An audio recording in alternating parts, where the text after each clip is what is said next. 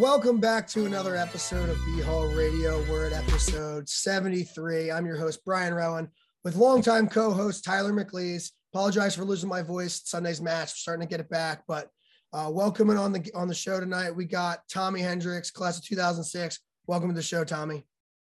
Glad to be here. Thanks, guys.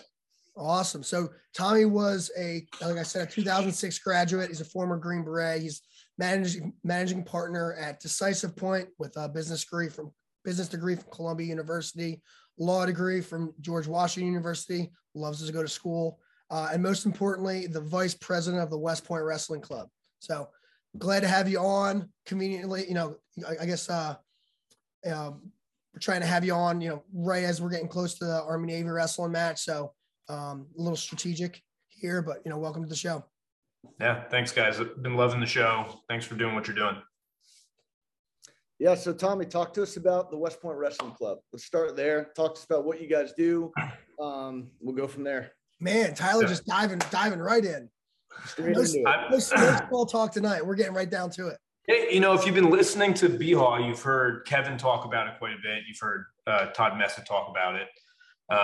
The club is a really important thing that takes care of a lot of the behind the scenes, the stuff that people don't even know that the program needs. For a long time, Todd Messett has been, I won't say a one-man band, but definitely the single driving force to make a lot of this stuff happen. And absolutely hats off to him. And about, I'd say 2 years ago, I reached out to him and told him I wanted to get more involved. And so, if you think about running the program, right? I think even as a cadet, I assumed everything having to do with Army wrestling was paid for by West Point. And then it was only as a graduate that I kind of got a better understanding of how the associate graduate works, what its relationship to the academy is, how things get paid for. And so unlike a traditional university that has an endowment that they're able to invest, and grow year after year and deploy whenever they need to, improve infrastructure or roll out a new program, we actually burn up a lot of our endowment every year in that superintendent's fund. So there's a number of different vehicles that they have within AOG, but I mean, some of them go directly toward funding cadet activities in that, given year. So things like, postseason tournaments, sending folks to go wrestle in freestyle competitions, the prep school coach. These are things that they're not funded by West Point. And so, we have, I think for a long time, had a pretty modest fundraising effort to, bring on some of these volunteer assistants. But, there's a tremendous amount of turnover. We're not able to pay them competitively, out of the small budget we have. And so we've really come to make this push and this effort to make fundraising, part of our alumni's plan giving every year as they think about the charities and nonprofits that are important to them. We want people thinking back on, all that they got out of being an Army wrestler and contributing to the program in that way. So that leads us to next week, the Army, the first annual Army Navy social. Just the info just got released with that for the last in the last couple of days. So, listeners, fans listening in, what can they expect when they register? Kind of like give us a rundown of the event itself, kind of what you see, and also for me because apparently I'm involved in it now with Coach Ward. Yeah. So we're going to do 4:30 to 6:30 before Army Navy at the Westin Hotel in Annapolis.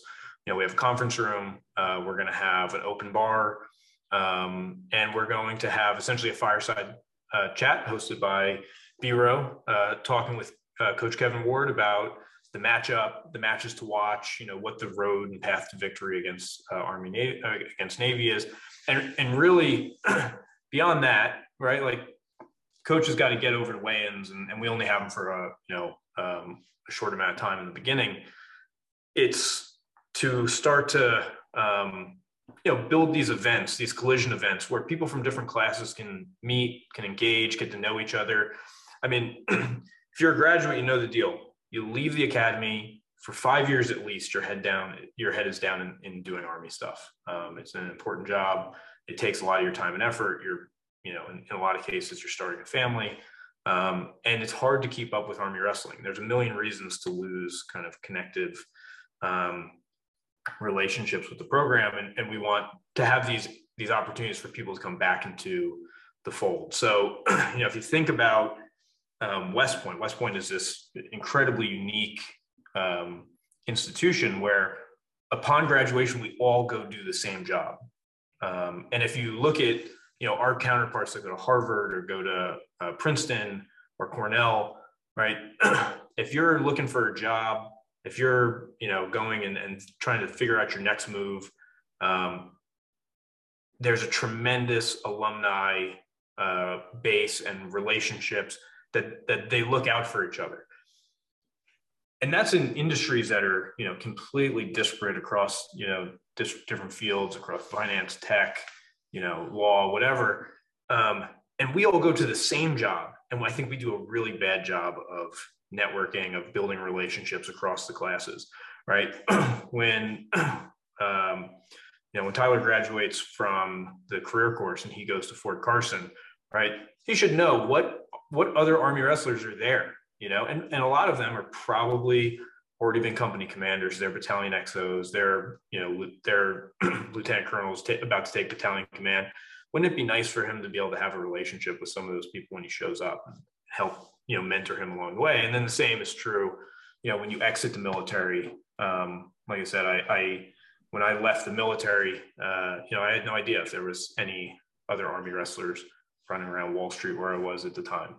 So, we really want to build not just the backbone of an organization that's going to drive the program forward, but we also want to, give back to the community, be able to, do exactly what, as West Pointers were supposed to do, right? Grip hands with those classes that came before us and be able to, continue to lift up our, classmates and our fellow graduates.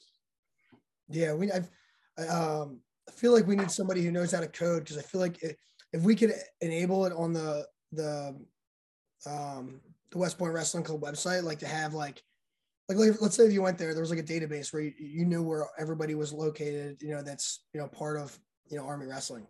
I'm sure there's probably that feature on like LinkedIn or something like that, to where you could sort like by activities or by by location or military base, things like that. Because you go to Carson, there's probably 10 wrestlers there. And yeah, you may know like a handful of them, but there's probably another handful that you have no idea were there. And at Bragg, there's probably 40, when you probably only know 15 that are there.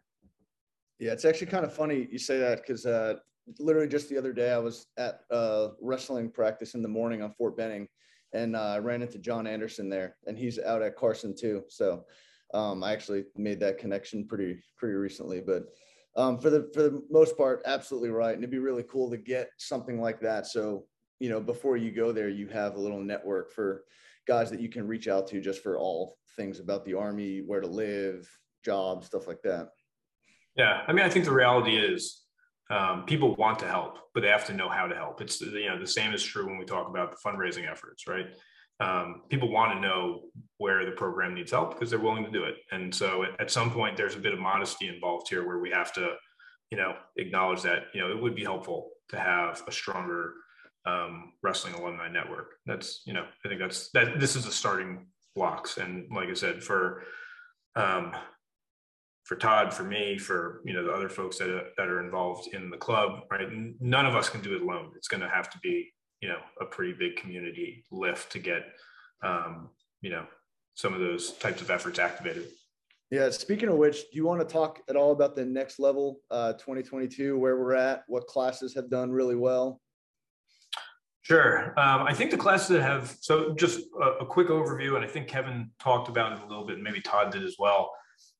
So starting at the golf outing, we announced this year we're going to have a dedicated giving campaign.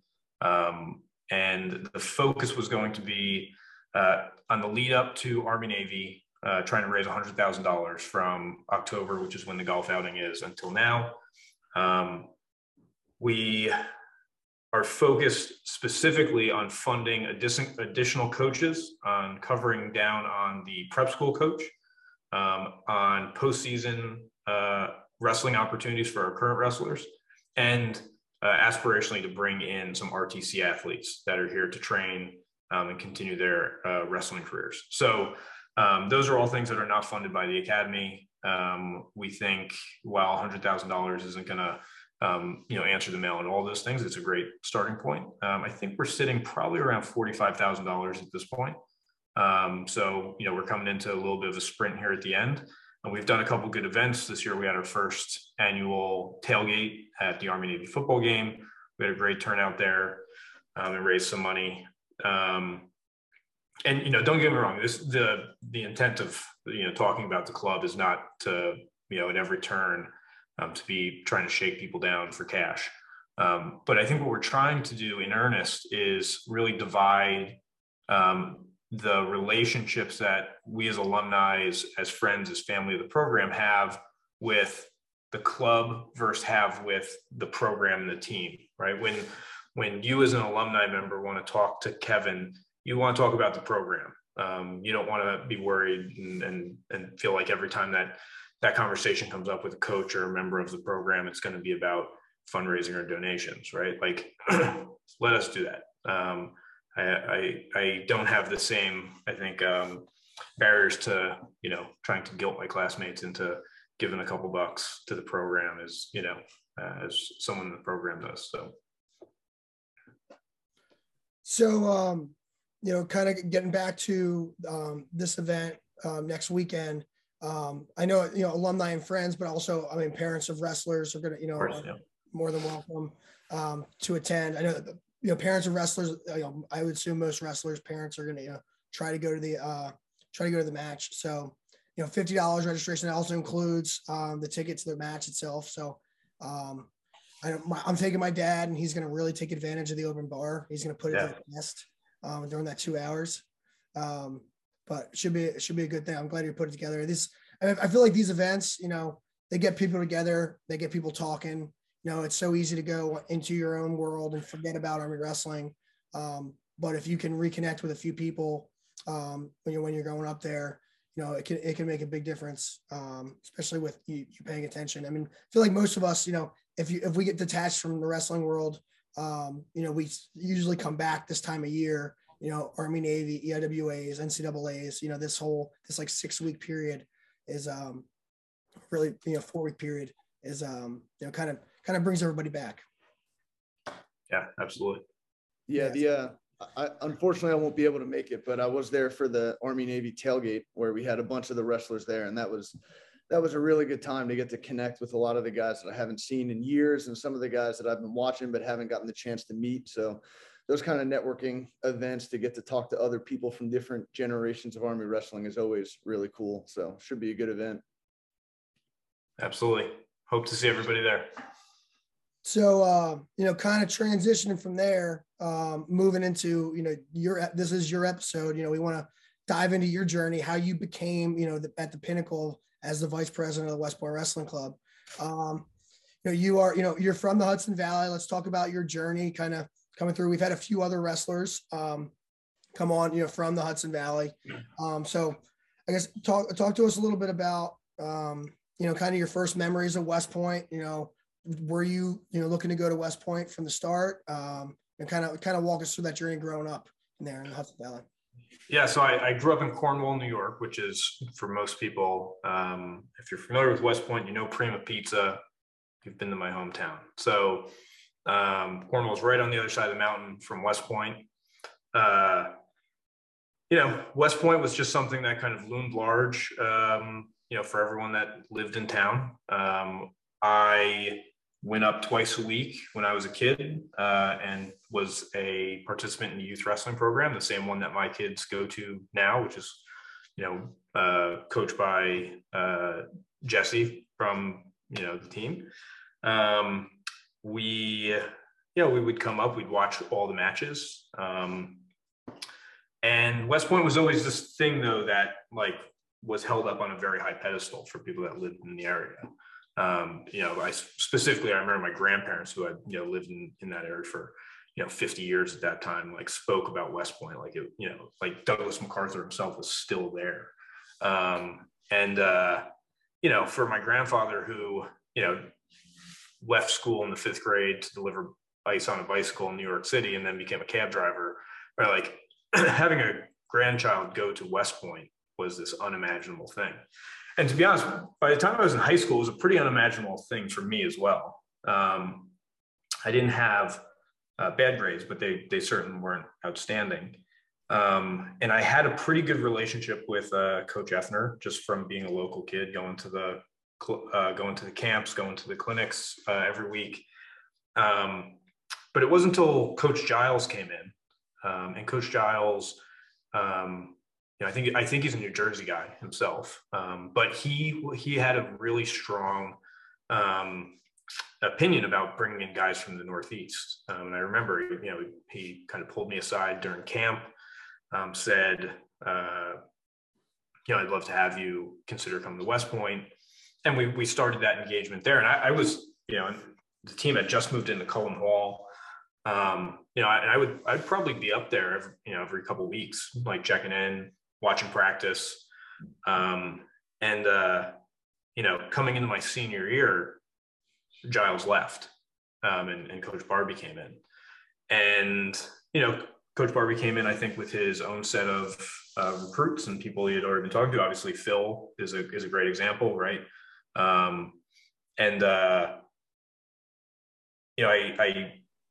It was clear I was not going to be one of his recruits that year. And then kind of, out of the blue, I got a phone call from him in the fall saying, hey, we're not going to have a spot for you this year, but we have this program where you can attend Blair Academy in New Jersey, which I of course knew about, from their wrestling fame down there. And, would you want to do that instead of going to the traditional prep school route? I think he felt my grades were probably good enough that I didn't necessarily need to go to the prep school, but it was an extra year, an extra opportunity to wrestle and develop. And I'm, really grateful for that opportunity. That I would say that year going to Blair really changed my life. So I graduated high school. I went to Blair. I was there class of 2002. So, that was a powerhouse team. Mark Perry was on my team. Zach Esposito was on the team. And it was some of the best wrestling I'd ever been around, and it was like night and day from my experience in, big fish in a little pond in my local high school to go into Blair. And you had to reapply when you went to Blair, right? Because I know the prep school guys have to reapply as well. So were you doing that on your own, or were the coaches helping you out with that? I'd say I pretty much did on my own. Yeah. How does that, like, I remember, like, when you're at prep school, you do the process, but like, it's a shoe, right. You're getting a nomination. It's a shoe-in, if you pass.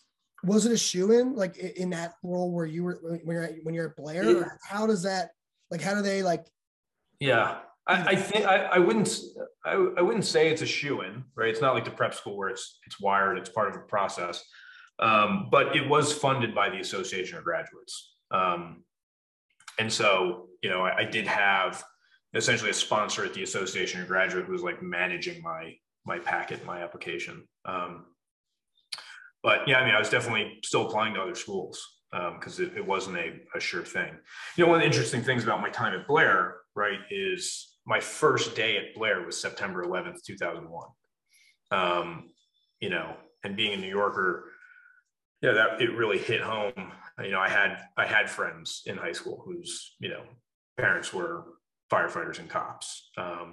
It was a big deal for us. And obviously it was a big deal for the entire nation, but, it definitely hit very close to home. I definitely had second thoughts when it happened about just enlisting instead of taking the West Point route. And that is one time that Coach Barbie did speak to me about, the application process. As he said, don't leave. This war is not going anywhere. Is that is the Blair route something that is still available, or is that something that went away? Interestingly enough, I was at Blair 2 weeks ago, first time since I graduated. So first time in 20 years. for an event. And then I stayed for a wrestling match against Del Barton. Yeah, I was talking with the headmaster, and he said, it's still an option, but they, now that the prep school's up at West Point, they haven't sent guys to it. Yeah. Yeah. Have there, what other Army wrestlers have went through that specific Blair program? I'm trying to think if Kurt Pryor went the year before me. Eddie Gibbons did it. Oh yeah, he did. I forgot about that. Travis Featherstone, I think, went the next year after that. So we had a pretty good line. I mean, on our team, while we were there, Brian, there were a number of guys that had done it. Dang. So my year was like the last year it didn't exist. Yeah. I don't know how much longer they did it after that. I've seen the Mark Perry Flow documentary, Driven, like probably a million times. Not a million times, but I've probably seen it 50 times. I watched it like a week and a half ago randomly.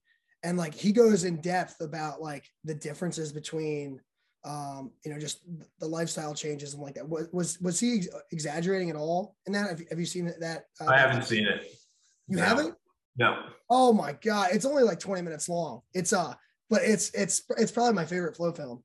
We're not sponsored by Flow either. Yeah. Yeah. I mean, it was like I said, I look at the folks, I mean, consider like when I went on my visit there, like I stayed with Mako and Corey Cooperman, right? Like, I mean, like these guys that went on to be, super successful. Coach Buxton was still the coach at the time.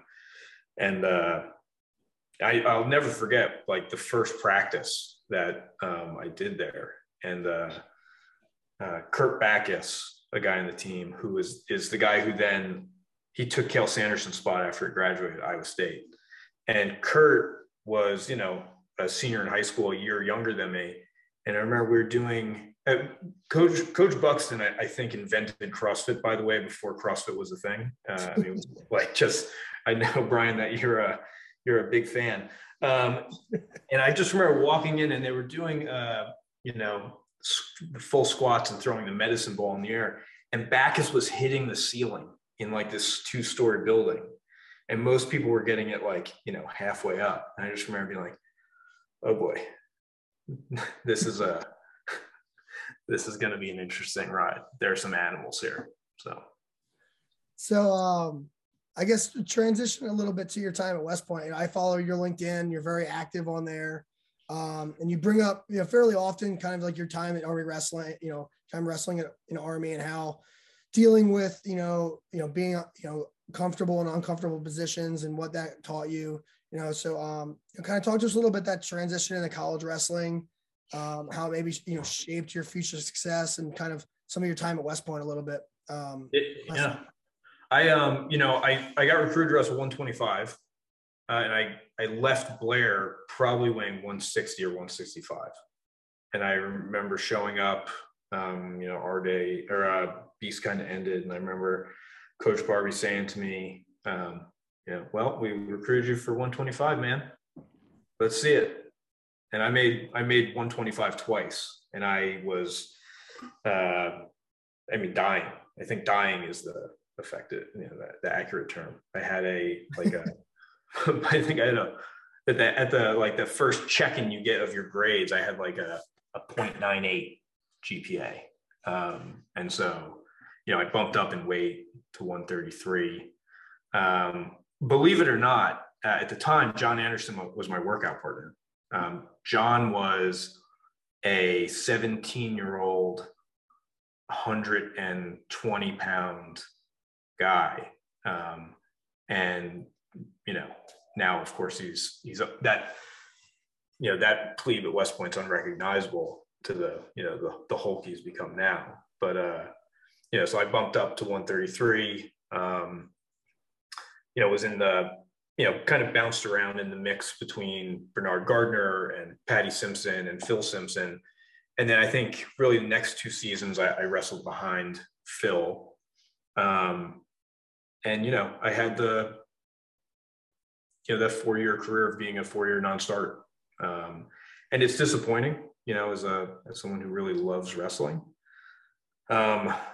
But, I think you guys have talked about it a couple of times on the show, right? Like the guys that go in there every single day, knowing that they're not going to wrestle, making weight. I mean, I remember making weight to weigh in behind Phil, knowing there was a 0% chance that Phil was not going to wrestle. I think that experience, was definitely formative for me in terms of doing hard things for the sake of, them being hard, for the sake of the team, for, not for yourself. Very little glory in weighing in and then sitting on the bench. But sometimes a necessary thing, and that's the sacrifice you make for a team. And if there was one thing that was for sure, is that I loved being a wrestler. I loved being on that team. And it was very much part of my identity while I was at West Point. And, you give up a lot to be on, on the team, in the program. Everyone does. Everyone that shows up to that room does. It certainly didn't help my grades. But, it's what I probably wanted to do more than anything while I was there. And all my best friends were on the team, so, what were you going to do? You leave the team and, be miserable without your best friends around. So, it was either, come back for Christmas and do 200-meter sprints till you puke with your friends, or, enjoy your Christmas break without them. So I think I just kept choosing the pain, and, it affects, I think, the way that you approach adversity and challenges in everything you do. So, I one of the things I talk about a lot is I hire athletes. It's I won't say it's a requirement, but we hire athletes here. And, I want people that can, self-inflict that suffering to get the job done without having to be told. Yeah, well, there's certainly something to be said for being a B squad brawler, as we called it back when I was there. It became a brand, and, definitely resonate with all that stuff, coming in every day and working hard just for the sake of working hard. And honestly, just to make other people better and make the rest of the team better. We found a real pride in that as well, especially going out to like tournaments in like a middle school in Pennsylvania and being there Sunday night at 9:00 and then getting home at 1 a.m. and going to physics class at 7:30 the next morning. There's just no other lifestyle like that. Cause I mean, I think it was in Patrick Simpson's BHAW session where he talked about Sammy Henson being there while we were there. Mm-hmm. And he was talking about how, Sammy was like, he was a really mean wrestler. Like if you went on the stairs and called him Paul, he would literally like be banging your head against the stairs. And that was in the afternoon with the whole team there. Well, because I wasn't a starter and thus, expendable, there was a several month-long period where I did not go to normal practice at the end of the day. I went at lunch with Sammy while everyone else went and lifted. And it would just be me and him in the wrestling room. And he would just like absolutely murder me for an hour. And he would have me stand on one side of the room and he'd do a sprint down and back. And he wanted from the second that he touched the wall for me to be shoving him into the wall. And then the drill would start. And like, they were just fist fights some days. Some days, like it was just me and Sammy Henson, nobody in the wrestling room, just absolutely punching each other's lights out. And I just remember being like, this is the worst. I got the Olympic silver medalist just lumping me up every single day. That makes it even more impressive that you were able to, stuck through all these 4 years. I mean, now I feel like the standard now, not the standard, but like it's way more common that most wrestlers that start as a plebe stay all 4 years. I mean, that wasn't the case. No. That's not the case for most programs. That wasn't the case back then. I mean, I think, your senior class was probably, 6, 7, 8 guys, that's we started with 21 or 22. And we lost more than half of our class. Yeah. And that's, now, like this senior class, I think they have 12, there was 12 in this one. I think most senior classes have like, 6 or 7, maybe 8. So, you're one of the few, that made it all 4 years, and not being a starter, that says a lot about your character. Yeah. I mean, we'd definitely do it again. So maybe, yeah, go ahead. So while you were a cadet, in the midst of all that, you also went to SFAS. Yeah. When did you realize that you wanted to go SF, or how did that like journey transpire?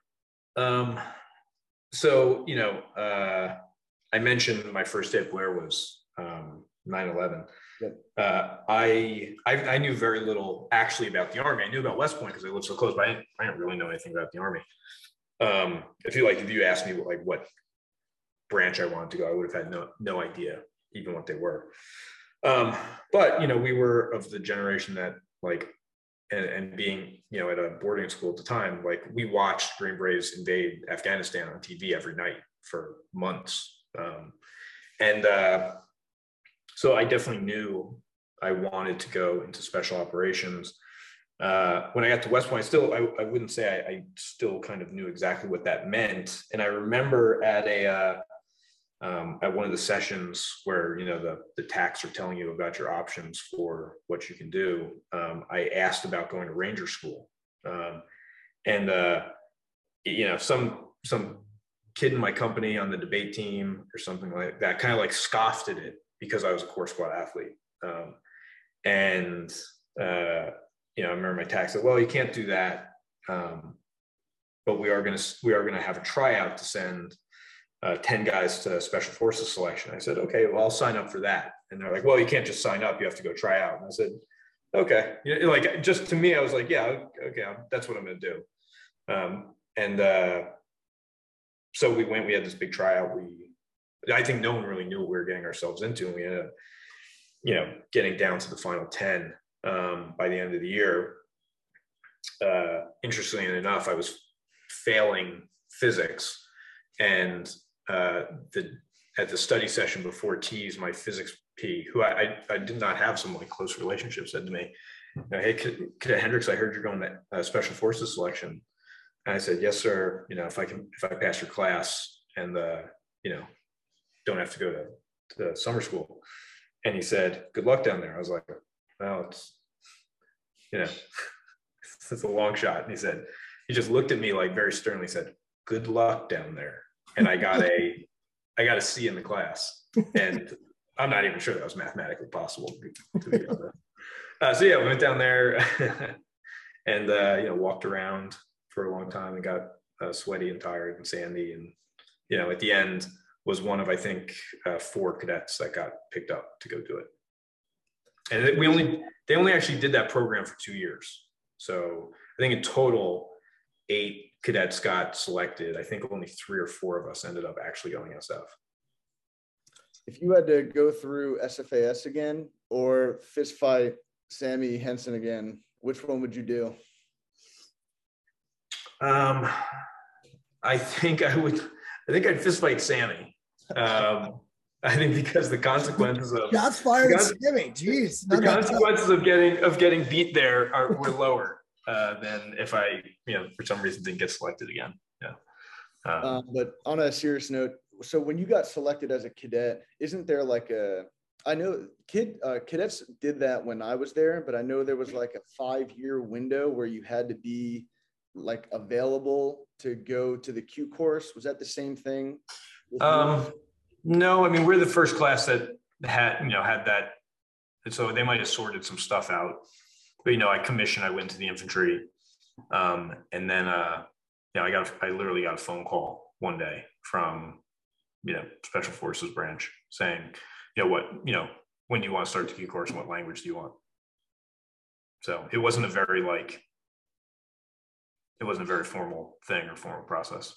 Okay. So you branched infantry, went to IBOLC, Ranger School, and then you went to the 82nd, right? So I actually went to the Corps Long Range Surveillance Company in the 18th Airborne Corps. Okay. How'd that work out? How'd that assignment, like, how'd you get that assignment? They were deploying for 15 months, 2 weeks after I showed up on Fort Bragg. So I showed up at Bragg, went and signed into the 82nd. I was told by the S1 there, you're not coming to the 82nd, you're going to the 18th Airborne Corps. And so like, I'm kind of crushed at that moment, thinking that like, I'm going to go sit on staff for a long time. And then when I showed up at the 18th Airborne Corps, they said, no, you're actually going to this military intelligence brigade. So now I'm even like more crushed, thinking I'm going to be, a PSD commander or something like that. And, then I showed up and I'm in this long range surveillance company. Every other lieutenant or captain there was prior service SF. But they needed another lieutenant for their deployment. So it worked out really great for me. I went, right out of the gate, 15 months to Iraq, came back. I was the Halo platoon leader. So, I was probably the only infantry lieutenant to go to Halo school in like a 2 or 3 year period. And then once I had that qualification, I stayed in that job for a long time. So I actually did almost 3 full years as a platoon leader in that unit. And so essentially went straight from being a platoon leader to the career course and then SF. How do you think, coming from being a wrestler and going through the B squad brawler pathway that we kind of talked about, then transitioning into the military and into a role like that, where you step in and you immediately go to Iraq for 15 months, talk about how prepared you felt for that, or how did it meet your expectations coming from the environment that you kind of grew up in as a professional? Yeah. I mean, I think one thing that's interesting that they don't really tell you at West Point, but if you think about it, it makes a lot of sense, right? Like most of your soldiers, especially if you're in the infantry or in combat arms, most of your soldiers you would have probably been friends with in high school, right? They're athletes. They they like the same things you do. That's why they're in the infantry. And so, I mean, honestly, being an Army wrestler was instant credibility for me, especially like, you come in, you show up, you weren't there for the entire train up prior to a deployment. And, you just got to kind of jump in the mix and add value. And, as long as I think you can carry your weight and you can do fitness, which certainly if you were a collegiate wrestler, you should be able to do, there's a kind of an instant bond that you're able to make. It gives you something to start with anyway, and a little less of a uphill battle. That's I didn't realize that. Like I thought there was like some strings that got pulled, or like you were in the 82nd for a little bit and you were like, set yourself apart. I didn't realize it was just this like luck at the draw. You just showed up on the right day and they're like, send this guy to Corps. Yeah. I had my entire career path, in the military was very fortunate. From getting selected and then actually honoring it. My time as lieutenant, and then, I really enjoyed my time in SF as well. So for anyone who's listening, whether it be cadets or recruits or someone who doesn't really know about special forces and the mission set and things like that, talk about your transition from being an infantry officer in a 15-month deployment to Iraq to transitioning to the Q course and the SF community and what that was like. Sure. So I went into the captain's career course. I went to the special forces qualification course after that. I started out, I learned Farsi. So that was my language. I knew I was going to the 5th Special Forces Group, which covers down on the CENTCOM area of responsibility, or essentially the Middle East. I wanted to go back to Iraq. So then it's essentially 6 months of language and then another year of training in unconventional warfare. You can think on the spectrum of combat, you can think kind of like invade Afghanistan, work with the local populace through, with, and by, and that's, really our focus within special forces. I went all the way through the Q course, and uh, eh, I think I really hit my stride as far as like being in the Army in the Q course. I was the Distinguished Honor Graduate. Kind of went from there, like feeling really good about where I was in the military, and what the future held for me. I knew I was going back to fifth group at a time where things were starting to get hot in that part of the world again, and so it was a good time to be headed back. So talk to us about your time at fifth group. You're getting into your stride. Did you end up going back to Iraq, or like did you go to Afghanistan at all, or like kind of like talk us through that? Yeah. And how long were you at Campbell for? Almost 4 years. So I showed up to fifth group. I actually had a by name request to go to the SIF, which is the counterterrorism unit within each special forces group. So that's the one solely direct action focused, urban combat type organization. And I showed up, signed into group, showed up to my battalion, and my battalion commander pulled me into his office and he said, "Hey, we just had an incident with a team leader and a warrant officer overseas. They're on their way back. The team's on their way back because the deployment's over. And I know that we promised you that you'd go to the SIF, but I need you to go to this team because it's a Halo team." And I was, of course, already free fall qualified.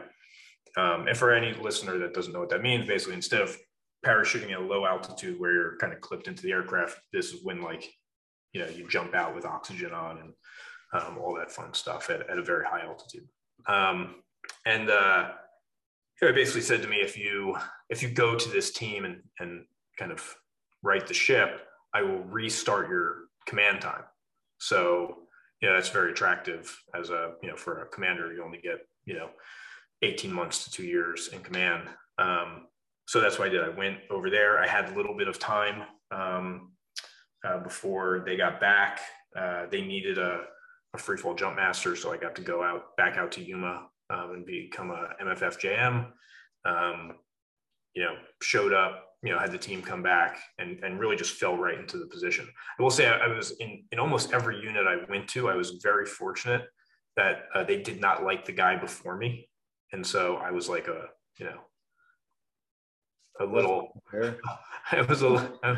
was met with a little less resistance.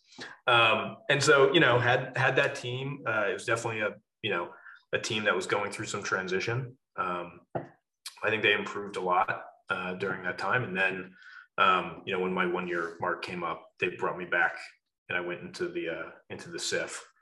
I started out there in command of the snipers.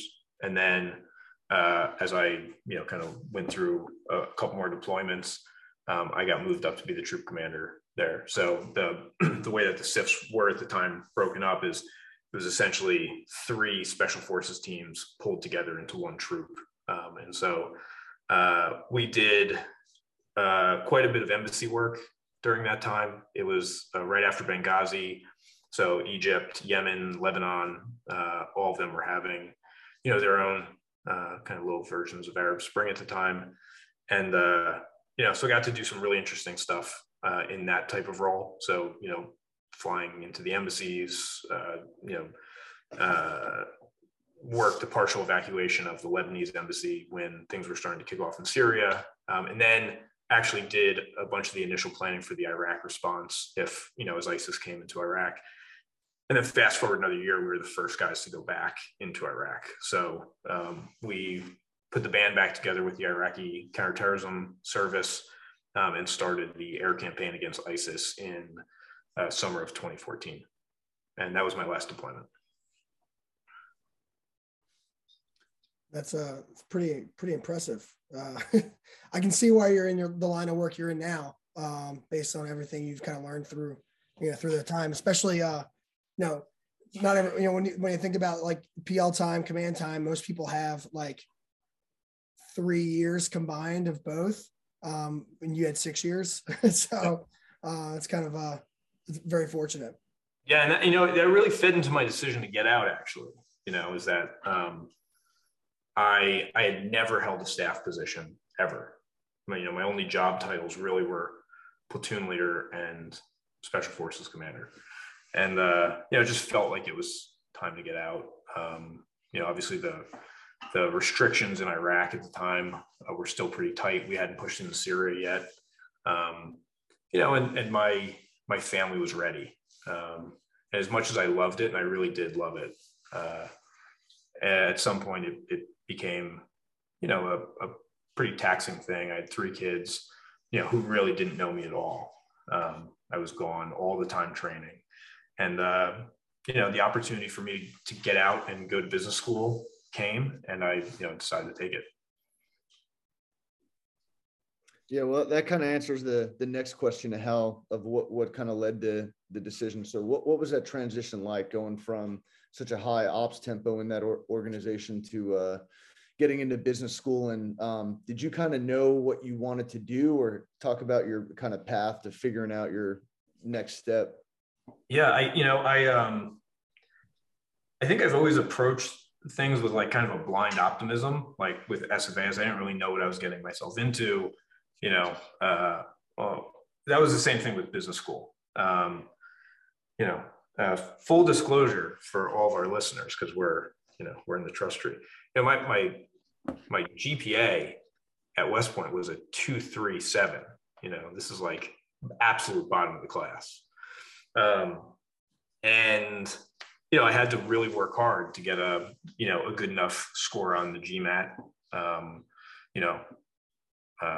Kind of really make my case in my essays that that was me 10 years ago, and I've done all these things to kind of both improve, but also to prove that those grades were not indicative of my potential.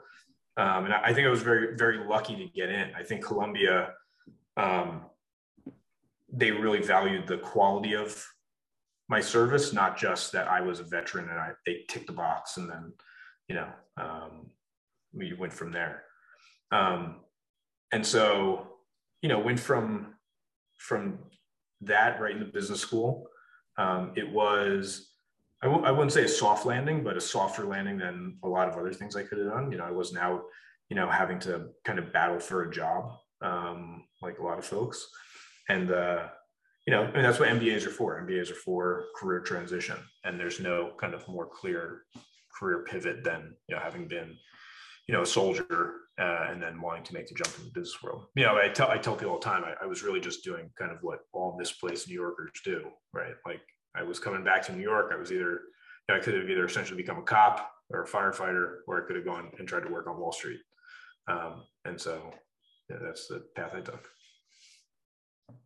Did you like the full-time course? Like, were you full-time student doing that, or were you working simultaneously? Yeah, so I worked at the same time. So I did I was very lucky. I got a job at Blackstone, which is a private equity firm in New York. And they allowed me to go to the Friday, Saturday program at Columbia. So I was, working very long hours in a job in finance. And then, I was doing basically business school on the weekends at Columbia. Talking about kind of transition, I was definitely learning from a fire hose on, in both of those roles. But I was, like I said, I was really lucky to have someone at Blackstone take a chance on me, and believe that kind of my experience was going to be relevant somehow. So I was learning on the job at the same time I was in school, and I think there is some value to having to learn, not just kind of being in an environment where learning is a luxury. So I can't help but think now, like, how your wife and dealt with this, having kids, like long hours in the military. And then you're like, you know what, we're going to get out of the military. We're going to transition, but I'm still going to work long hours, probably even longer. Yeah. Won't be out of longer. One of the things that I think is lost on us as people in the military about the civilian world, and I learned it, I would say that I have two kind of key takeaways from my transition. One is that, you're told when you're in the military, no way works harder than you. Thank you for your service. You're the best. That's true, right? Like you're on deployment, like that's not an easy time, but you can't confuse that with like that it's the only career that works hard, right? If you think about, however hard you worked, in whatever your career field in the military was, going through Ranger School, going through the Q course, right? That's something you had aspired to do your whole time, your whole 4 years at West Point. Well, that kid that goes to Harvard and wants to be an investment banker, he's wanted to be an investment banker all 4 years he was at Harvard. And he is willing to do things that you are not willing to do when you get out as a 33-year-old and jump into finance. So it's really long hours. They work extremely hard. They're extremely smart. They're well prepared. Their education, their pedigree really sets them up for success in those types of jobs. And there's a ton that you can learn from your civilian counterparts when you get out. I mean, they are, certainly wealths of knowledge. The other thing that I always tell people about transition is one of the big differences between managers this is another thing that we always hear, like, you're the military, you're the best leaders in the world. Like, yeah, I think that's probably true, but you can't discount the quality of the managers in some of these like high performing civilian roles. And if you think about it this way, when you're a platoon leader, a general's not coming down and telling you, how you should run your patrol, out in Baghdad. That's for a couple of reasons. One is because it's not his job and you need to do your job. But two is that he's never been on patrol out in Baghdad, right? The last time that general heard a shot fired in anger was in the last war, not this one. So they lack a bit of the operational tactical relevancy. That doesn't mean that strategically they're, oblivious to what's going on the ground, but it's not the same as having been there. If you think about some of these banks, big consulting firms, some of these big high performing businesses, those managing directors, those partners at those firms, right? Not only can they still do your job as well as you can, I mean, certainly better because they have more experience, but they've also lived through 4 market cycles. So they not only do they have the same like type of historical strategic view that a general officer has, they also have the tactical competency and capability to do what you're doing as well as you are. So like you can't fake it with those types of people because they really know, what's going on. They have a tremendous amount of perspective that you might lack as a new employee there. So, you really do. I think that is one of the things, those 2 things that are lost on veterans as they transition, that they're I know I was kind of caught off guard and really surprised by, how capable the other people around me were. Yeah, I think you're absolutely right. And I've actually heard that from, I feel like there are a lot of resources now with like the West Point Careers and Networking Facebook page. And it seems like there's a lot of veterans who have transitioned and kind of drank through a fire hose that have reached back. Because, I'm in the career course now, about 6 years into my career, and a lot of my classmates are starting to make that decision. And I know a lot of people that have made the jump. It sounds like the transition and the opportunities that are there are really good now, having gone through West Point, a few years in the Army, and kind of being an adult now, been on their feet for a little bit. So it's always interesting to hear perspectives, because I think the network that we have is pretty good, and getting to learn from guys like you and your experience and some of your classmates. Yeah, I'd say that I thought when I got out, people were really going to care that I was a Green Beret. And I would say nobody really does. I mean, that's not true. I mean, people care. But, largely, Green Beret, mechanic, right? Like veteran, served, and everyone's very thankful for that. People cared that I went to West Point, though, for sure. People definitely cared that I went to West Point. There is in some ways, it is that, institutional stamp of approval that you are a smart, capable, honorable, trustworthy person, that, they feel about themselves having gone to an Ivy League school or another, great civilian university. Yeah. So, it kind of moves into, your role now, like starting Decisive Point. Talk to us a little bit about your company a little bit, kind of what you guys do. Give a little plug. I know you guys sponsored the tailgate for the Army Navy football game. So some of our listeners got to see at least your logo out there, but talk to us a little bit about that, what your company does. Yeah. So while I was at Blackstone, I did get exposed a little bit to the aerospace and defense work that they had done. And it was kind of the first time that it dawned on me, that, this is an industry, a big industry that, there's obviously a lot of money in.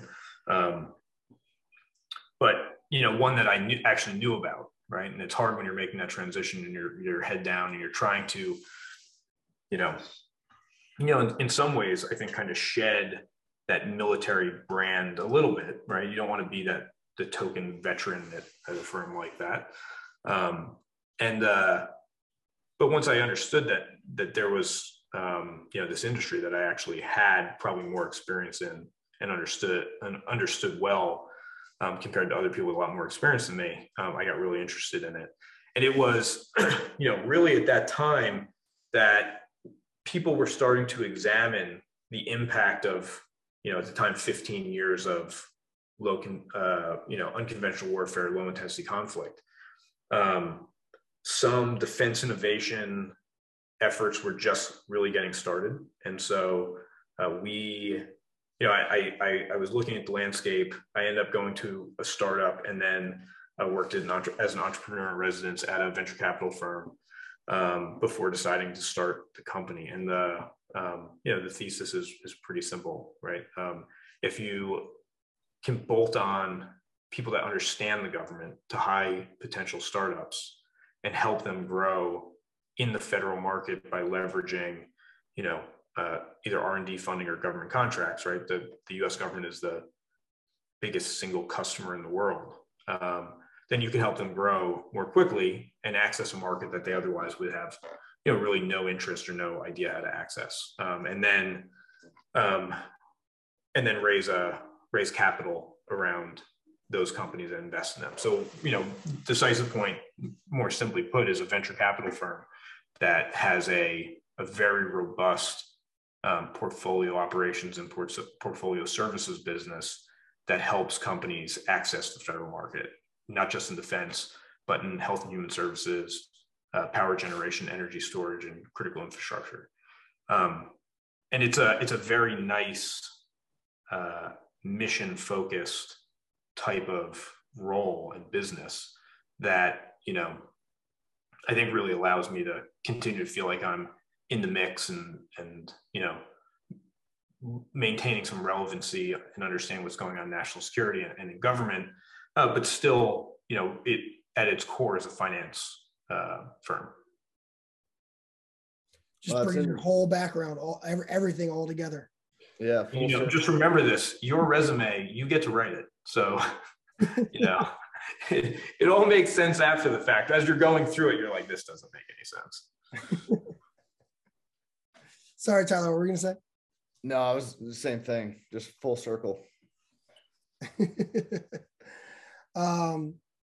So you went back to school again though, going to law school?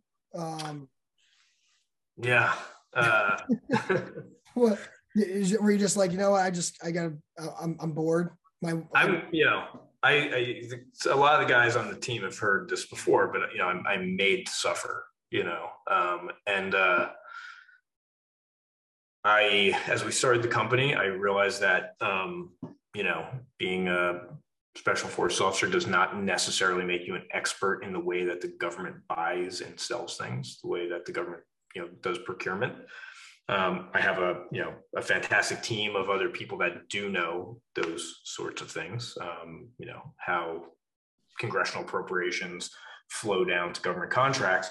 But I was looking for a way to get smart on it. And GW has a government contracts program at their business school. And I reached out and I said, I already have an MBA, but I do have some GI Bill left. And I'd love to just maybe audit some of these classes so I can learn. and they said no. But I got a call the next day from the law school, and one of the deans there said, we saw your resume. We've been thinking about, standing up a program within the law school that is focused on federal procurement law. We don't really have it all fleshed out. We don't have a program yet, but do you essentially want to be the pilot? And so me and one other student basically made a curriculum as we went through, which is now an actual program there. But, once more kind of tossed into the fire. So I was in all law school classes for the first year with people who were either actual law school students, like going for their JD, or who were already attorneys going through the LLM program focused on government contracts and federal acquisition. Fortunately, I had majored in law at West Point, which, at West Point is kind of like the easy major. But yeah, I was a law dog. They don't know that though. I know. Like, cut that. And so, knew a little bit about what was going on, but I've learned a ton in that program, and it's a great program for anybody that is really interested in how government contracting works, and super relevant for what I do now, of course. So it's awesome. So kind of we've talked about you getting back to New York. What's it like? You kind of alluded in the beginning episode, like your kids wrestle, the same youth club that you did, at West Point. Talk to us, growing up, raising a family, around West Point now. Has it sunk in? I'm guessing it has. You've been there for a while, but you're back home. Katie's obviously far away from where she grew up, but does she feel like that's home now? Are your roots grounded there?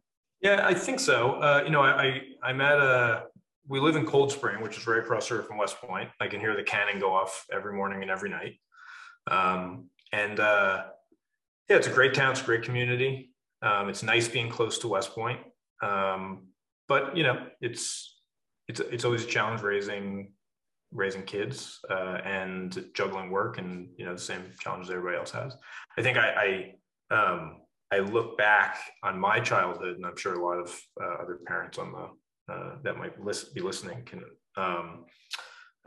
relate to this. Is I think about my father, who worked construction all day long, and then would still somehow come back and do wrestling practice or coach baseball. I sit at this desk all day, and by the time I get to wrestling practice, I'm definitely some nights not feeling it. So don't sell yourself short. You got a rogue weight. That's right. Over there next to you. Right. There, so Jack and Steel at lunch in here. No, so but it's I think Hudson Valley is a really special place. I think we take it for granted as cadets how what a beautiful place it is that we get to live for 4 years. It's much better being on the outside, looking at West Point from across the river, and not being there. Really enjoy it. Really, like I said, love that my kids get to go over there and see it, and they have gotten to know so many of the cadets over the years. And they're just, of course, fantastic role models. The guys will often come over, watch TV, hang out on the couch, sometimes even when we're not there. And it's kind of ebbed and flowed. Like some classes came over a lot more, and some less. But so the kids have really gotten to know some of the guys over the years, and so definitely thankful for that, because that was something I had as a cadet, a family, nearby that I could go and spend time with and get away from the academy. Nice. So, kind of wrapping this up, how many episodes have you listened? Have you listened to most of the episodes? Yeah, most of the episodes. What were some of your favorite ones? Of course, I always enjoy when Kevin comes in and gives us updates. I eagerly await his download from the Lehigh match and the headlock heard round the IWA. Rumors floating around that he's still smiling. Yeah, He's still wearing his singlet under his As for Class right now. So I love those. I think I mentioned you before we got on. I really enjoyed the Doc Z episode. I will 1000% plug his book. Doc Z, I think, and Sandy Miller and the other folks at CEP. I'm not sure I realized until I read his book how much of what we learned in that I still just do, and it's just part of who I am without even knowing it. And so I really enjoyed kind of getting to hear the behind the scenes story of Doc and him wrestling at the Pingree School and all that. I thought that was really interesting. All things I didn't know about him. I'd same thing with Todd Messett. I talk to Todd all the time, for the club. And there was a lot I didn't know about his time at West Point. So I think it's really interesting to get to hear some of these guys that, were not in your vintage at the academy and hear about their experiences. Yeah. So who do you want to hear in the future? If you're going to pick three guys, yeah. We're asking this now and it's getting harder because, now we're episode 73. Yeah. I want to say there's not much left. We still have, probably 500 people. Yeah. To do. I would love to hear Jack Effner get interviewed, who was the coach in the 90s. And he, like I said, I knew him as a really young kid, but he was just always like such a nice guy. And I think did some really like cool and interesting stuff with the program. If anyone remembers the posters, I had, when I was a kid, all the Army wrestling posters on my wall, and Coach Effner would have the team get out and they'd be like on a tank in BDU pants with boots and their singlet tops and, all having like rifles and guns and stuff. One year they did it on horses and they had cowboy hats and jeans and, that was like super 90s NCAA wrestling. I've seen some of the teams try and bring it back, but I think Coach Effner would be really interesting. So interestingly enough, I wrestled in high school with his son, Jason, who ended up wrestling at Ohio, and that's where Coach Effner went to coach after this. But and then the other one I would love to hear, and I don't know if they could do it just based on like their jobs and what they're still doing in the Army, but you got to have Todd Wisman and Gabe Lucero on together at the same time. For anyone who doesn't know who Todd and Gabe are, they were roommates, maybe all 4 years. Actually, no, not all 4 years, but they were roommates for at least for 3 of the years. They were both nuclear engineering majors, and they were the odd couple. Todd was from Harrisburg, Virginia, and when he first showed up at West Point, I didn't even understand what he was saying half the time. And then Gabe was from New Mexico, and these two guys together is just a laugh riot. But now they're all, they're both out there in the Army within special operations doing great stuff, and they're total badasses. And like I said, they're, physics, they're nuclear engineers, so the brains and the brawn for sure. Neither of them particularly handsome men, so that's what they don't have going for them. But how I remember seeing you guys at your 15-year reunion this fall. Do you guys have a good time? Yeah, great time. I think like collectively we're like all godparents to each other's kids, and but I think that they would be really interesting because they both got hurt. Yeah. They both, had eye surgery. I mean, they were, everything they did together. If one was going to blow their knee out, like in horrible, traumatic fashion, they were both going to do it. Where is Todd? Is Todd at Bragg too, or where's Todd at? Todd's in DC. Okay. He might have to kill me if I say anything more. I don't know. Awesome. Well, Tyler, you got anything else before we wrap this up? No, it was great, man. Thanks, Tommy. Yeah, looking forward to seeing you guys and everyone else at at the Army Navy match. I think it's going to be a great one. And, you know, to all the guys, I don't know how many of the wrestlers listen, but, you know, we believe in you. You guys have had a hell of a season, tough competition, and, you know, fully expect a win against Navy. Yeah, we're definitely getting W this year. There's no ifs, ands, or buts about it. Yeah. But awesome. I appreciate you. Okay. Thank you. Thanks. Be home.